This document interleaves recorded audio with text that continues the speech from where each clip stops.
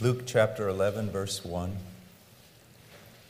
It happened that while Jesus was praying in a certain place, after he had finished, one of his disciples said to him, "Lord, teach us to pray, just as John also taught his disciples." And he said to them, "When you pray, say, 'Father, hallowed be thy name. Your kingdom come. Give us each day our daily bread, and forgive us our sins, for we ourselves also forgive everyone who is indebted to us. And lead us not into temptation.'" Now, we're going to look at this first part, and then we're going to look at the expanded version in the book of Matthew with regard to the Lord's Prayer. But to begin, again, Jesus is praying. He was a man of prayer. It is extremely important that we constantly be on guard defending the deity of Jesus Christ. If I could choose two doctrines which must stand and which liberals will always attack first, it is the deity of Christ and then the doctrine of propitiation, of Christ being our vicarious substitute, of suffering the wrath of God and dying in our place. And we must defend those doctrines with our lives. But we must always remember that in defending Christ's deity, we must also realize that he was truly and fully man. And although there is a great mystery, and I don't want to get too close to the line and blend the two great doctrines, we must understand that he was a man, and what he did as a man in the power of the Holy Spirit. There were manifestations of his deity, but never forget, he did what he did as the greater Adam, who took our place and did what no man has ever done. And I think this is why we see him giving such prominence to prayer. To prayer. Now I want you to think about this magnificent person for a moment. He was like us, but he was not like us. I was once witnessing to someone, and they are part of a cult that actually believed that they could live years and years and years without sin. They simply redefined sin. And as I was talking to him, I couldn't get through, and so finally I said to him this. I said, "What do you suppose is the greatest sin a man could possibly commit?" He said, "Well, I don't know." I said, "Well, don't you think it would be violating the greatest command? You shall love the Lord your God with all your heart, soul, mind, and strength." He said, "Well, I suppose." I said, "Do you not realize that there has never been one moment in your life that you have loved the Lord your God with all your heart, soul, mind, and strength? In fact, of the billions and billions of people who have walked this planet, now and throughout all of time, not one person in humanity ever for 1 second loved the Lord their God with all their heart, soul, mind, and strength. No one. And yet Jesus Christ, there was never a second that he did not love the Lord his God with all his heart, soul, mind, and strength. He was so superior to us. He's the majestic, the magnificent one. He's our elder brother that stands not just like Saul, standing head and shoulders above anyone else in Israel. No, infinitely above all of us, even in his manhood. And yet look at what we see. Drawing upon his Father in communion. Depending upon the Holy Spirit. Being guided by the Spirit. Doing works in the power of the Holy Spirit. And arguing from the greater to the lesser. If this is the case with our Lord, how much more should it be our case? In talking about prayer, I didn't know where to go because there's so many places. I mean, I thought about actually just teaching on the Beatitudes. And you say, well, what do the Beatitudes have to do with prayer? Absolutely everything. Blessed are the poor in spirit. Do you not realize that God's primary purpose, maybe the first step in all of sanctification, is to weaken you? There's a song that I would always sing to my children when they were little. It was this: "My child, I am weak and I'm trembling. For the Lord I am always remembering.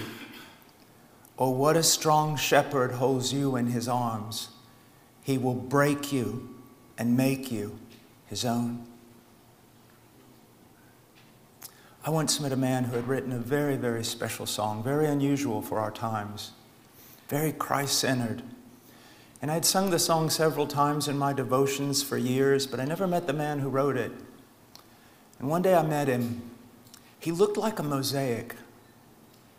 He looked like somebody that you had broken apart with a hammer in thousands of pieces and then somehow stitched back together.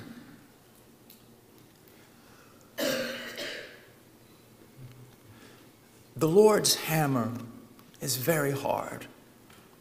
It is very hard.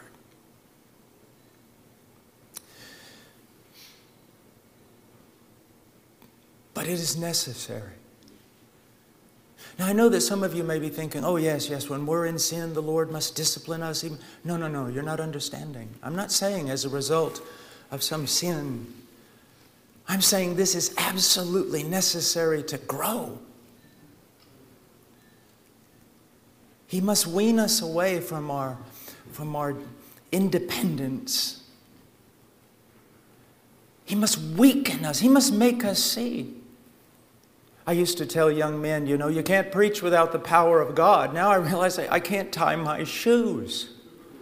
No, I can't tie my shoes without Him.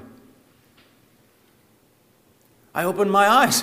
I dare not move a quarter of an inch to the left or the right without crying out, "Lead me not into temptation. Deliver me from evil." Nothing.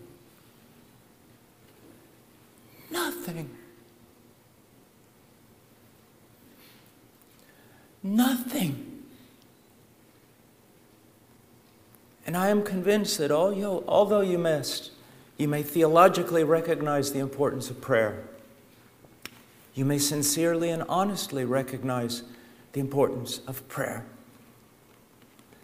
It is only as years and years pass, you pass through the grinder and the hammer and the hard winds and the pains, and He weakens and weakens and weakens you. But then an amazing thing happens. You're nothing, and yet it's so much easier to fill an empty glass than it is to fill a full one. The less of you, the more of Him. Now, I am sure that there are many that are far beyond me that could learn all these things without all the trials I've had to suffer. But they would be quite unusual.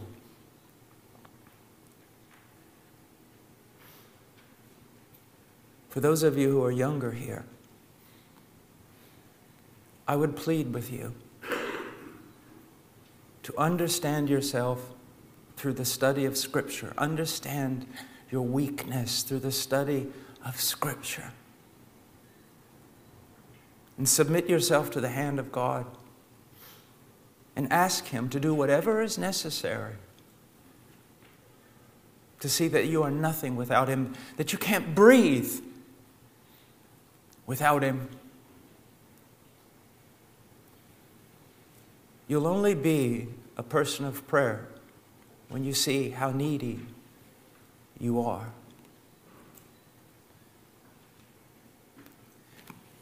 It happened while Jesus was praying in a certain place after He had finished. One of His disciples said to Him, after He had finished, I have been very privileged in my life not to have a great education or those types of things, but I have known men, secret men. If I mention their names, you might know some of them. They were men of prayer, men of the Word, old school.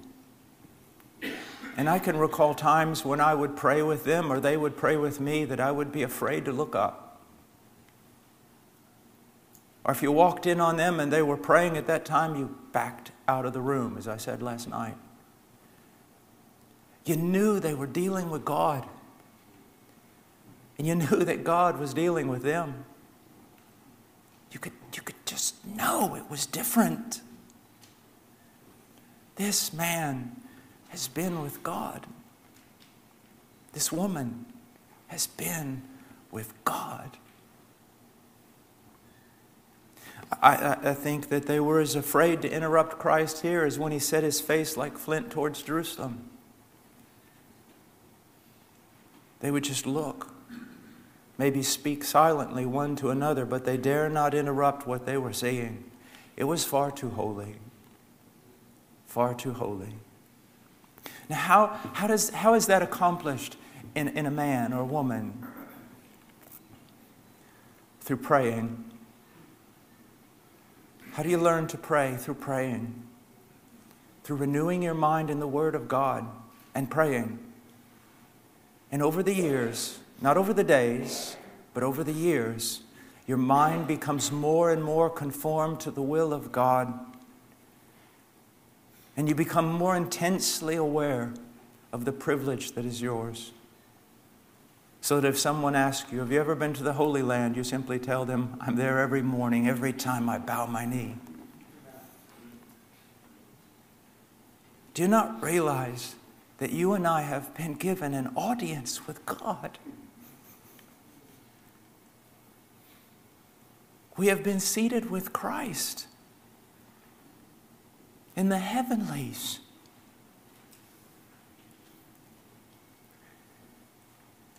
Me, fallible,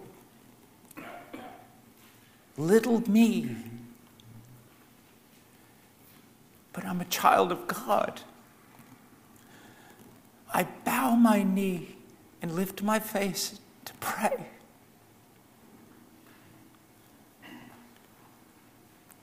And angels must be silent because I have been bought by the blood of the Lamb.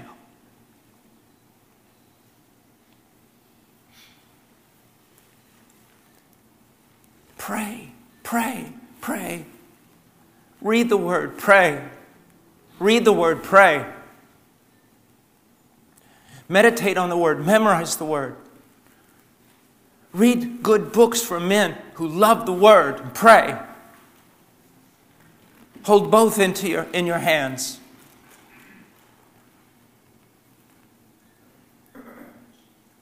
That it becomes a reality. And that the presence of God becomes a greater reality than the presence of the people in the room with you. After he had finished, one of his disciples said to him, Lord, teach us to pray. Now this is very, very important. Why? Oftentimes prayer is looked at as something mystical. And yet here I find the word teach. Teach. Teach us to pray. How do you learn to pray?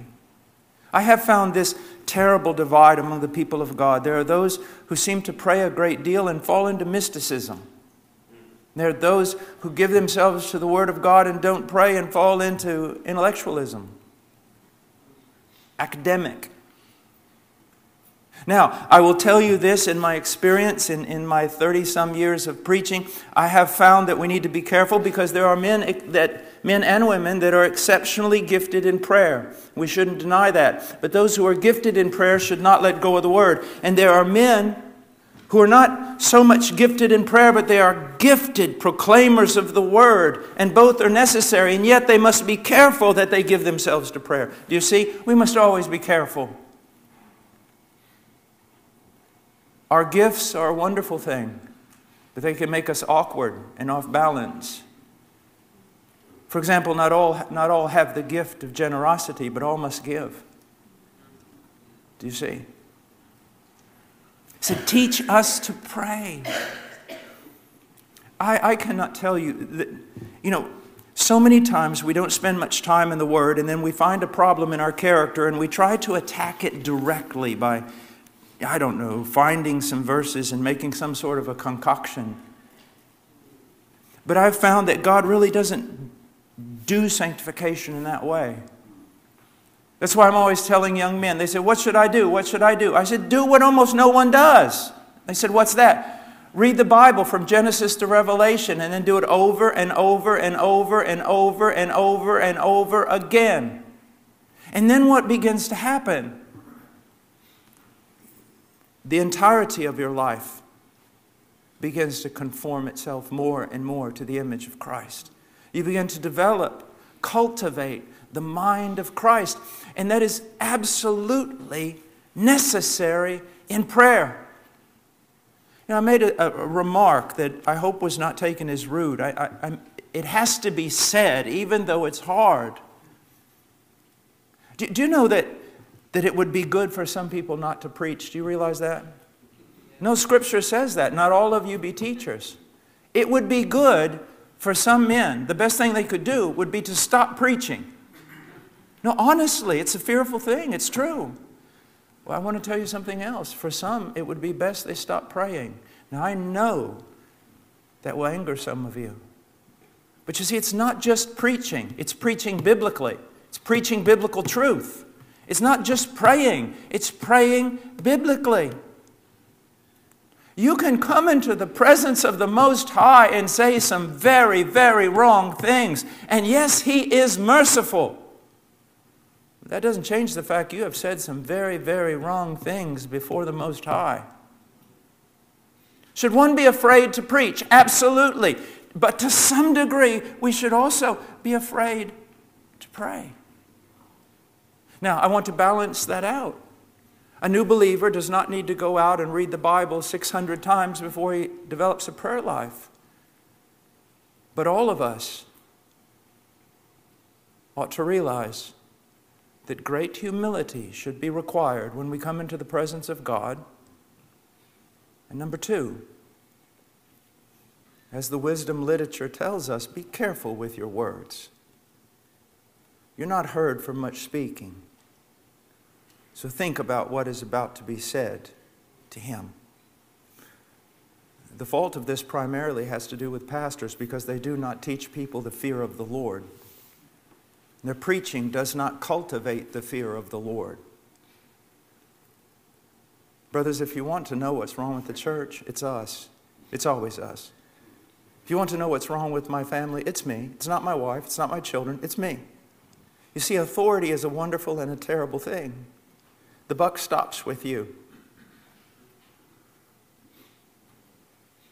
When I hear pastors lamenting the state of the church, I'm thinking to myself, you ought to be lamenting your own state. You see, I've discovered this. A pastor who does not love the Word is not going to have a congregation that loves the Word. A pastor who does not pray is not going to have a praying congregation. A pastor who does not evangelize is not going to have a congregation that evangelizes. A pastor who does not walk in holiness is not going to have a holy church. He says, teach us to pray. Have you taught your people to pray? You want them to pray. You may exhort them to pray. But have you taught them to pray? And teaching them to pray includes more than prayer. They must have knowledge of the one to whom they're praying. And they must have knowledge of themselves through the Scriptures and knowledge of what Christ has done for them. Do you see? The one thing about Christianity is if you touch one doctrine, you touch them all. That's why, again, if you're a pastor, expository preaching through books of the Bible are absolutely necessary because it's the only way you can touch all the doctrines that we need for a well-rounded Christian life. When my first child was born, I'm something of a perfectionist, so I was looking for every kind of discipleship material in the world to disciple my children. Catechisms, I looked at all of them. But every time I would find something good, I would find holes, find holes, find holes. And one day it just dawned on me. There's only one perfect book. And so I decided we will do line by line exposition from the time they're 5 years old until they leave my house. And we have. We have. Same way with the congregation. If you want them to be able to pray, you're going to have to teach them the Bible. As this disciple says, teach us to pray. Now also I want you to look at this. As John also taught his disciples, it seems that it was a practice among men of God throughout the history of Christianity to teach people how to pray. How much time have you spent teaching your congregations how to pray? Not just teaching on prayer, but teaching them how to pray. I remember when I was very, very young in the faith, I went to hear Leonard Ravenhill. And before he got up to preach, this other preacher got up. And I suppose he was animated by the fact he was preaching with Leonard Ravenhill. And I mean, he scathed us. I mean, he tore us apart. His sermon was, you must walk in the Spirit. You must walk in the Spirit. And I mean, he went on for an hour and a half just literally tearing us apart for not walking in the Spirit. I walked up to him after the sermon and I said, sir, I agree with everything you've said. I really do, and I want to walk in the Spirit. But here's my problem. I don't know what that means. He turned around and started tearing into me. And fortunately, there was an older saint behind me. And he kind of took me by the shoulders and just moved me aside. And he came forward and he said, listen, preacher, the boy asked you a sincere question and you didn't answer him. And you didn't answer him because I don't think you know how to answer him. You've been telling us to walk in the Spirit and you yourself don't even know what it means. So you're not just supposed to tell, preacher, your congregation to pray. You're to teach them what it means. To tell them what it means. You see. And how do you do that? Line by line exposition of the passages of Scripture on prayer. Line by line exposition of passages of Scripture that teach them about the holiness of God. Line by line exposition of Scripture that teaches them about their place in Christ because of the majestic death that was accomplished on their behalf. Do you see? All begins with teaching, doesn't it? Now, I want us to go from here because he answers the question by giving us what has commonly been known as the Lord's Prayer. I prefer to call it the model prayer.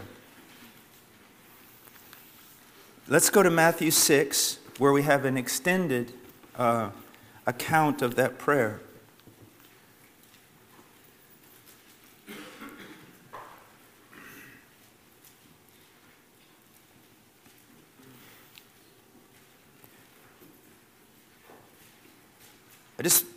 I'd like to teach on the whole chapter, but let's just back up from verse 9 and go to 8 for just a moment. Or let's go to 7. No, let's go to 6. No, let's go to 5. Now, 7, and when you are praying, do not use meaningless repetition as the Gentiles do, for they suppose that they will be heard for their many words. Take this to heart. This is not just referring to the vain repetitions of Catholic prayers. I hear many a vain repetition before God by evangelicals.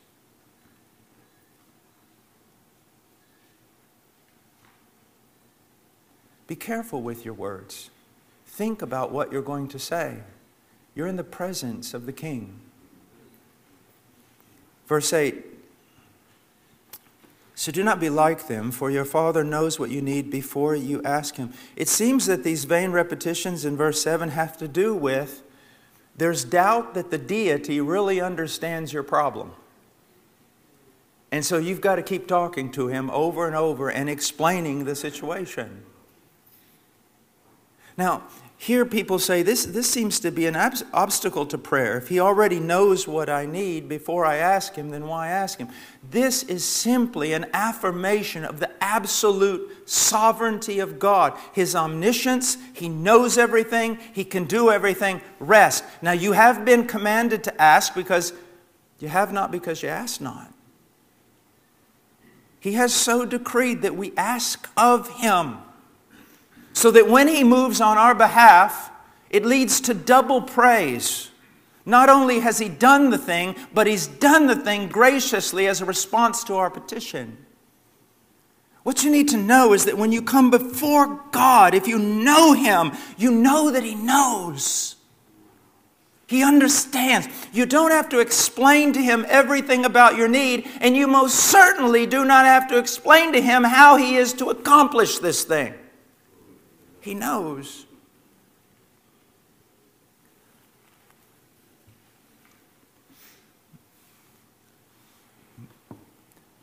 I don't know how to say this. My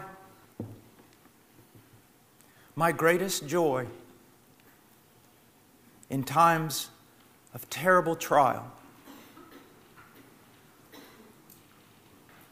my secure place is in the night watch. You can't sleep. You get out of bed. I have this window. Just kneel in the dark. Sometime the light, the moon shining through the window. You're so anxious. You're so full of turmoil. There's so many problems, so many needs, so many things. And on your knees to look up and say, nothing but this. You know. You know, Lord. You know. And with that, you can go back to sleep like a baby. Not much needs to be said when you know him. The more I know him, the less I have to say.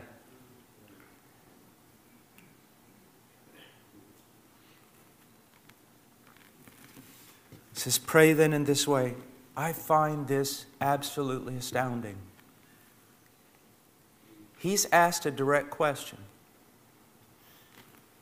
Teach us to pray. He gives a direct answer.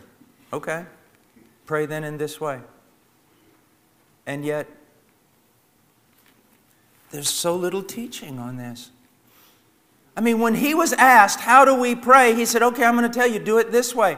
And it is almost completely ignored. I mean, I have learned from the prayers of Moses. I have learned from the prayers of Abraham. I have learned from the prayers of David and the psalmists. I have learned from Paul, especially Ephesians, Colossians. But now we're not talking about them. We're talking about the Master. Someone went straight to the Master and said, how should we pray? He said, pray then in this way. I think you need to learn this. Why have we so avoided it? I believe that it's been a reaction against the vain repetition of Roman Catholicism. You see, just count on it. If it's important, if it is important, the devil's going to go straight for it, and he's going to twist it that quick. Well, he's twisted this for over 1,500 years. But we as evangelicals should never allow someone else to steal our inheritance. This belongs to us. Not to repeat vainly, but to learn from. Now, there's so much more I'd like to say, but time is leaving me. Pray then in this way, Our Father who is in heaven. This is the perfect psychology of prayer. You couldn't do this any better. How should I approach him? Our Father who art in heaven. What does that mean? He is our Father. Now, don't go coming to me saying, Yes, He's our Abba Father. He's our daddy, and we call Him Daddy. No, we do not call Him Daddy, and that's not what that means. So stop saying those kind of things. That's not what it means. Abba Father was a term of endearment, yes, but it is not synonymous with our term Daddy. Because although it was a term of endearment, it always held with it the greatest respect and awe. You can see something like this in some places in Africa still, when a child will address their father. He may be a very good father. I know many great theologians and pastors in Africa who are loving fathers, and you will see their children address them, Father, but you'll also see them bow one knee and hold out the hand. They're endeared to their father, and yet their father's their father. And they honor him with even the way they present themselves before him. So be careful of taking this and Americanizing it. It is such endearment and such love and such acceptance in Christ, yes. God is our Father, but never forget your Father is the Lord of glory. And only fools rush in where angels fear to tread.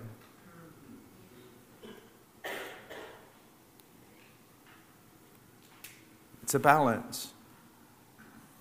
Our Father, I come before you without an uncertainty, without fear of flaws in your character. And yet I come before you with the deepest, most solemn respect for who you are. Our Father who is in heaven, hallowed be your name, your kingdom come, your will be done. Now, these are three petitions, and yet they're more like, rather than seeing them as separate petitions, I would rather you see them as a whole that would be a diamond that as you turn it in different directions in the light, you see different reflections. These are like three reflections of a greater whole. Now, I want you to think about this in your own prayer life, but I also want you to think about this in congregational praying. This is to be the center of your prayer life. And this is to be the center of congregational praying. And here we see the very heart of Jesus Christ. What was His great desire? What was His great petition? What did He desire above everything else? Why did His heart beat? Why did He take another breath? What was the reason? Here it is. He lived, He breathed, He died. That God's name might be hallowed. That God's kingdom might come. That God's will might be done. That must be the very core, the very center of all our praying. And you can only get there as a person, you can only get there as a congregation through the Word of God, through the study and proclamation of the Word, so that this stops being about you and me and it is all about Him. And you can't get there apart from preaching and private study. This is what it's about. What does it mean? Again, each one of these phrases is a 5-day lecture. Hallowed be your name. What does that mean? God is holy. I often ask young people, I'll say, what does it mean that God is holy? Well, He's without sin. What does it mean God is righteous? Well, He's without sin. So what's the difference between holiness and righteousness? Holiness is not primarily that God is without sin. That's a secondary idea. It's there. Oh, it's there. But holiness has to do with separation. And what that means is God is not like us, just bigger. There is not merely a quantitative difference between us and God. There is a qualitative difference. God is not in the same category with us or anyone else. He is esteemed separately. He is treated separately. separate from everything, everyone, and above everything and everyone. That is why statements like God and country are absolutely foolish. Or God and king. God should never be put in a conjunctive relationship unless it is the Father and the Son and the Holy Spirit. It is God. And what Christ is praying here, His greatest desire is that in all the earth, all its inhabitants would see God in that separate category above everything else, and that there would be no competing loyalties. God would be God alone, above all things, esteemed above all things, cherished and honored and loved above all, completely separate in the hearts of men. Now, there's both an inward and an outward look at this. In a sense, for me to pray this, hallowed be your name, is also to make a commitment. Because I cannot think about God's name being treated in such a way in the world if it's not treated in such a way in me. And that's what Jesus is saying when He said, blessed are the pure in heart. He's not talking necessarily here about some washing to be made white. He's talking about a heart that has no mixture. I like to put it this way. He's talking about a heart with no competing loyalties. So when I'm crying out, hallowed be thy name, that your name be above all things and there be no competing loyalties, I'm first of all inward. God, let it be so in me. Let it be so in my wife. Let it be so in my children. Let it be so in my church and my brothers and sisters in Christ in my local church. Let it be so among your people. Let it be so among the nations. Hallowed be your name. Your kingdom come.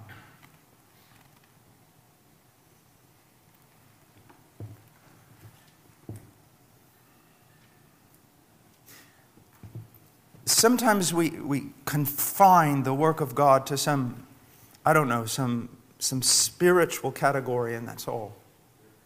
But you have to see everything belongs to God. Rocks and trees and moles and molecules and fish and birds and whales and sharks and everything that dwells in the sea, everything that flies in the sky, everything that crawls upon the ground. Everything is His. As Abraham Kuyper said one time, when Jesus Christ returns, He will simply do this. He will stretch forth His hand and He will say, mine, mine, mine, mine. So His kingdom come, what does it mean? There is a sense in which the church is an expression of His kingdom as we obey the King and obey His will. But then that pertains to everything. Government. That government be an expression of His kingdom. That families be an expression of His kingdom. That finance and commerce and everything upon this earth be an expression of His kingdom, of His rule. There is nothing off limits to the sovereignty of God or His rule. And in every area of life, every area, including academics, it belongs to Him. And every discipline of mathematics and physics and everything belongs to Him. I listened to a song years ago, and I've never been able to find it, but someone who was an engineer wrote a song about God, that He's the God of engineering. I thought it was the most amazing song because it said He was the God of wheels and cogs, and just went on with design, that all of it comes from Him, is through Him, and comes back to Him. Everything. You've got to stop seeing all this in some small, tiny spiritual category. Everything is His. And it should grieve us when we turn on the television set and we see that government is not submitted to God. We see that commerce is not submitted to God. We see that the whole world is not submitted to God. It ought to grieve us and cause us to hit our knees and cry out, Thy kingdom come. But His kingdom will not come through politic. His kingdom will not come from some silly construct of social justice. His kingdom will come through the preaching of the gospel of Jesus Christ. His life, His death, His resurrection, and His reign. And His kingdom will only be manifested as men are regenerated by the Holy Spirit of God and become new creatures. If any man be in Christ, he's a new creature. But we as Americans, we always see that as, yes, I'm a new creature. But if you really look at the text carefully, see that much more is being said. There's no verb there. If any man be in Christ, new creation. And what it's saying is this: the moment a person is regenerated by the Holy Spirit, repents and believes, they've not only become, in a sense, a new creation, they have entered into the new realm. This is the beginning of the new creation which God will bring to its perfection at the second coming of Christ, the resurrection from the dead and the new heaven and the new earth. It has already started. This utopia that everyone is looking for, this beautiful Beulah land that everyone longs for, it begins the moment that someone is converted, having been regenerated by the Spirit of God, and that will only occur, again, not through politic or social construct, but through men who preach the gospel. The gospel. The gospel. How does His kingdom advance? No theonomy here. We're not going to be talking about silly things of taking over governments or marching in the streets. His kingdom advances through preachers of the gospel. He goes, your will be done. And that is a manifestation of the advance of the kingdom. This is where it is proved. You can talk all day about the kingdom, your love for the kingdom, your participation in the kingdom, but your words will be proven true or false by your submission to the will of God. The full counsel of God. The full counsel of God. Every letter, every jot and every tittle properly interpreted. There's so much silliness today. Sometimes if I'm preaching in the Old Testament, or I'm preaching in Proverbs, or I'm preaching about the law of God, I have so many objections. We're not under the law. We're not under this. We're not under that. And I go, stop. What are you trying to tell me? My justification is not through my obedience to the law. But if the law, the full counsel of God, Old and New Testament, are still not for me today, then I have to rip out most of the book of Psalms that is constantly saying how precious and delightful is the law of God. Now, I will admit that there are many legalists who take those laws and misinterpret them, do not interpret them in light of the gospel, and yet I want you to understand something. If you do not love the law of God, the Word of God, every part of it, there's something terribly wrong with your so-called profession of faith. The law is only against me when I am against Christ. The law is only an enemy to me when I try to justify myself through it. But the law and the wisdom and the precepts of the Old and New Testament are a guide, and they are precious to me.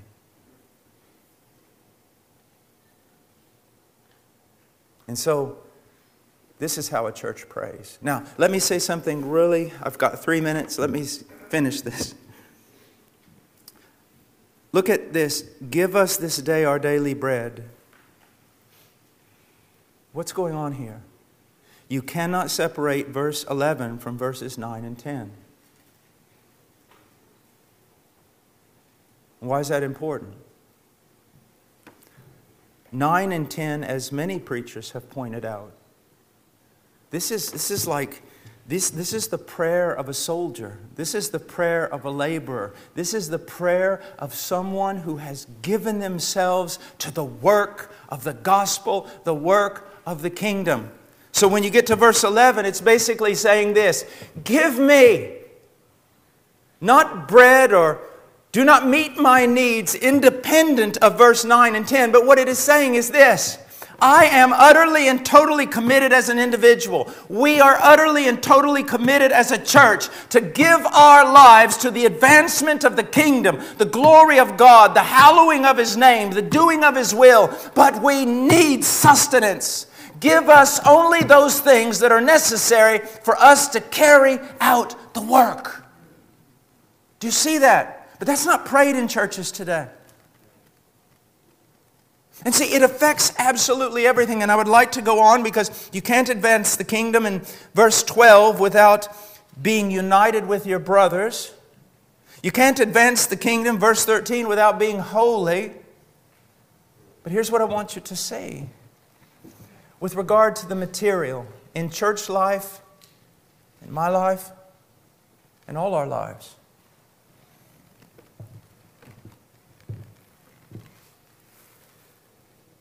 Lord, let me just use a very personal illustration. For years and years of my life, I have struggled with chronic pain. It's horrific. How should I pray? Lord, heal me? It's not enough. How shall I pray? Lord, if by healing me, your kingdom will advance more greatly, your will be more keenly accomplished, and your name will be hallowed and esteemed, then heal me. But Lord, if through this pain you are more hallowed, your will is more keenly accomplished, and your kingdom is more greatly advanced, then leave me as I am. Yea, even take my life. But let your kingdom come. In the wisdom of God, how much foolishness, how much sin, how much danger have I avoided because of pain? How limited my entertainments have become. Do you not see? This is not about your best life now. It's about the advancement of the kingdom. This is how we are to pray. This is how churches are to pray. Let's pray. Father, oh Father,